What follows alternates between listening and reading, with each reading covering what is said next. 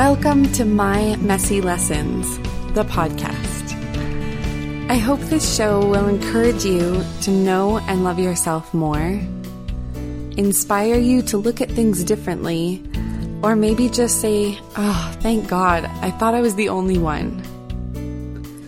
As you join me in my journey through life, please don't take it as the truth. I might disagree with myself 10 episodes from now, so use my discoveries simply to spark your own, to learn, think, and grow in whatever direction that takes you.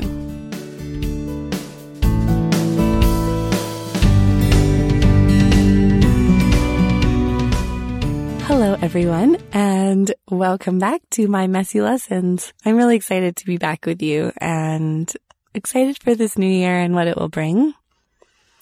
I just want to remind you that the podcast will be coming out every 2 weeks, and every second week will be an interview. So my next podcast will be my interview with Kelly. She is an incredible, dynamic, bubbly woman who fearlessly dives into herself and her journey, and I'm very proud to be friends with her. So I know that you'll really love hearing what she has to share. And I also wanted to put a shout out there to any of you listeners who might want to share your story. If you have a lesson that you want to share, please let me know. Reach out, contact me, and I would love to interview you this year. Over the past couple of months, I've been reading some books for my course. If you haven't listened to my last podcast, then you might not know that I'm starting a course to become a sex, love, and relationship coach. And I started last week, so it's going really good and I'm really excited about it. We had a book list to get us started, so I've been reading a lot in the last few months, and I've learned some astonishing things, some interesting things, and some things we should really all know, but nobody really knows. Some of them are important enough that I'd like to share them with you in this episode. So yes, I will be talking about sex and explicit things in this episode, so probably not appropriate for little ears. And also, I just want to say that this is not about my personal sex life, so if you know me but don't want to hear about my sex life, then don't worry.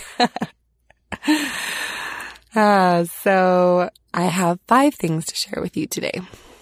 The first one is that there are a lot of ways of looking at relationships, and this seems obvious. I think a lot of us know this on some level, but we don't really stop to think about what this means for our lives or other people's lives. We just assume that, you find somebody and you get married and you settle down and you only have sex with that one person for the rest of your life, and that's the ideal. That's what should happen, and if you can't, then there's something wrong with you.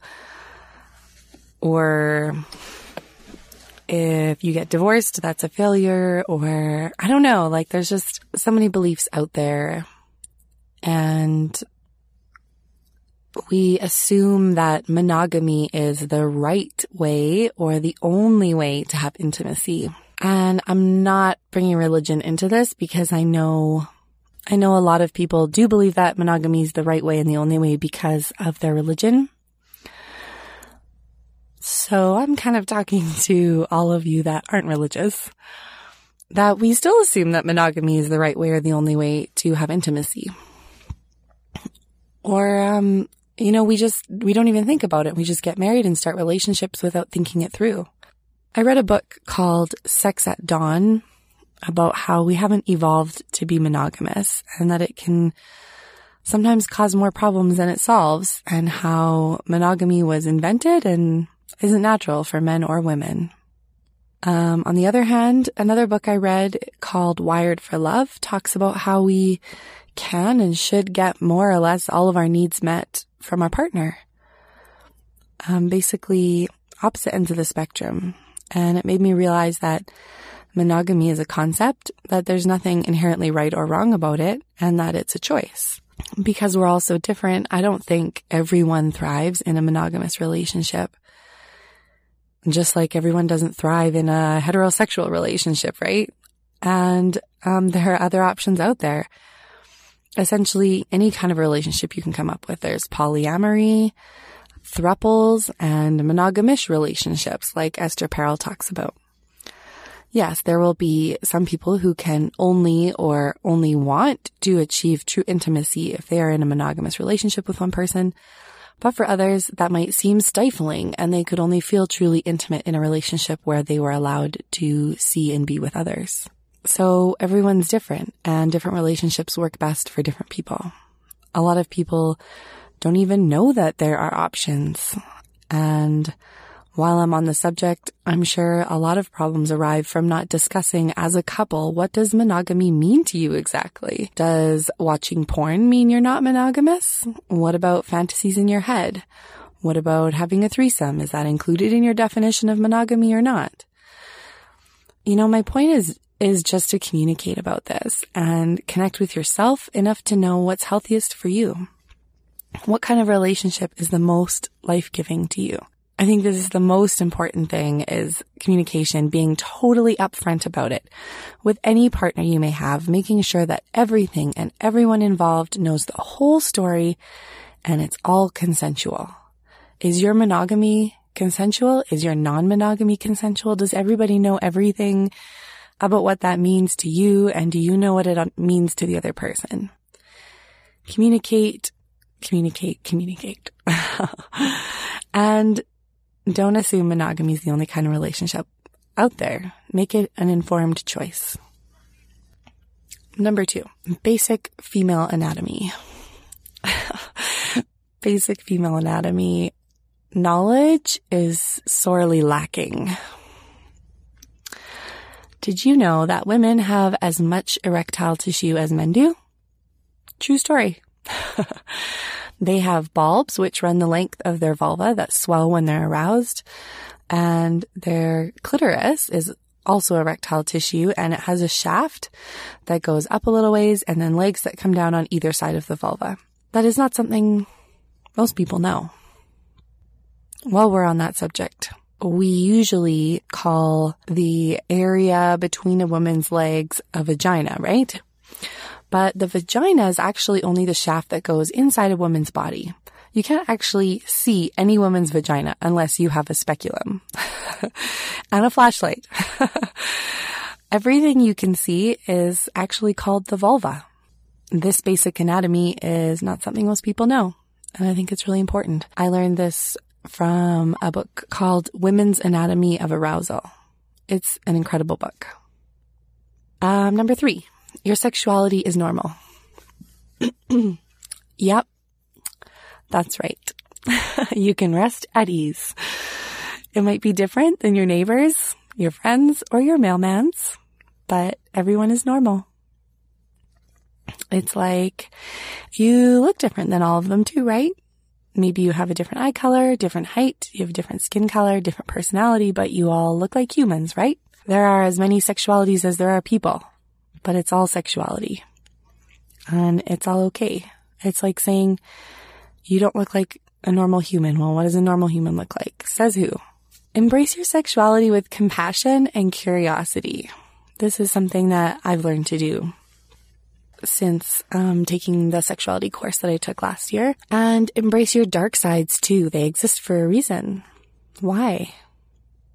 Look into why you are the way you are, where your sexuality comes from, and love it. We're all normal. You're not the only one with that fantasy, with that kink, and that weird thing that turns you on. Everyone is different, but we're all also the same, right? You're a human being with a complicated, complex, wonderful sexuality, just like everyone else. The most important part of our sexuality, the most important thing about it, is that it's consensual. If you're consenting and the other person is consenting, then that's wonderful and beautiful, and there's nothing to be ashamed of. Number 4, did you know that women can orgasm in lots of different ways? I learned this also from the book called Women's Anatomy of Arousal, which I mentioned earlier. Women can have clitoral orgasms, cervical orgasms, full body orgasms, prolonged orgasms, energy orgasms, and even orgasms from thinking about orgasms, which is a fun thought. And that's only a few. Women have a huge sexual potential that most of us don't even know about. And this is something that makes me really angry because most girls that I know, most women that I know, all we were taught about our sexuality is be careful. Don't get pregnant. Don't have sex. Use a condom. And that's it. Like, we were not taught about the huge realms of pleasure that we can have and how to experience it and how to explore our bodies and know what does it for us and how to have different orgasms. And there's like this whole world out there that most women know nothing about. And that's something I definitely want to educate people on in the future. So last one is number 5. I learned this from a book called Come As You Are, which is a book I think every woman and probably man should have and read. Not just have it, you should also read it. But I learned that your arousal works like the brake and gas pedals of a car. Both work independently, but affect the other. For example, if you floor the gas, but also the brake at the same time, you aren't going to get anywhere fast. If at all. If you don't apply the gas or the brake, same thing. With your arousal or sexual interest, there are things that turn you on, the gas pedal, and there are things that turn you off, which is the brake. Each pedal can be anywhere from very sensitive to very unsensitive. For example, someone who can get aroused easily and often likely has a sensitive gas pedal and a not very sensitive brake pedal. So many things can trigger either one, and it's completely dependent on the person. Like I mentioned before, we're all very different. Our sexuality is as different as we are. But things on your gas pedal list could include not having your kids in the house, being well rested, having a clean house, having nice lighting, seeing a specific body part, the smell of something, the sound of something, feeling desired, being in a new location, or a host of other things. Things on your brake list could include a messy house, a stressful day at work, being in a new place, the smell of something, the sound of something, a specific word that your partner says, feeling disrespected, being angry, etc., etc. Point being, everyone is different. Do you want to know why you're aroused sometimes and other times you're not? Think for a few moments and maybe write down 2 or 3 times in your life that you've had the best sex of your life. Why was it the best sex? What did you experience? Where were you? How did you feel? What made you feel that way specifically? What time was it? What were the circumstances that led to that encounter? What did you hear? What did you smell? Do the same thing with the 2 or 3 lousiest sex encounters you've ever had. Why was it lousy? What were the internal and external factors? The same questions that I asked you before.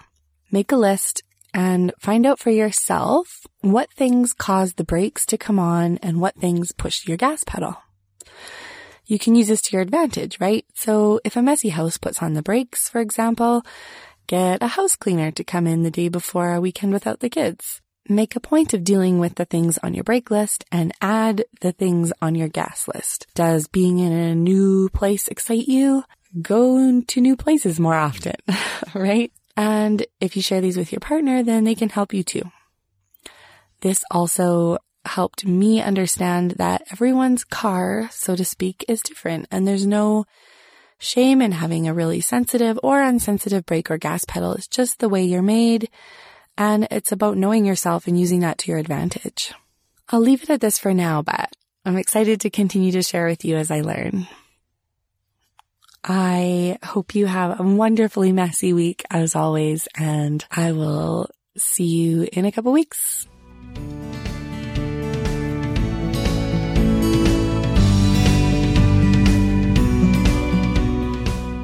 This is Phoebe. Thank you for listening to My Messy Lessons. If you'd like to continue this discussion, visit my Facebook group called My Messy Lessons, the Community, and ask to be accepted into it. I would love to hear about your experiences or questions on these subjects. If you like this podcast and want to get each episode as it comes out, remember to hit the subscribe button on iTunes or wherever you find your podcasts. If you have questions, comments, or would like to access the show notes, please visit my website at www.mymessy.com. The intro and closing music is Never Back Down by Floorbrode. See you next week. And remember, we're all messy. That's what makes us beautiful.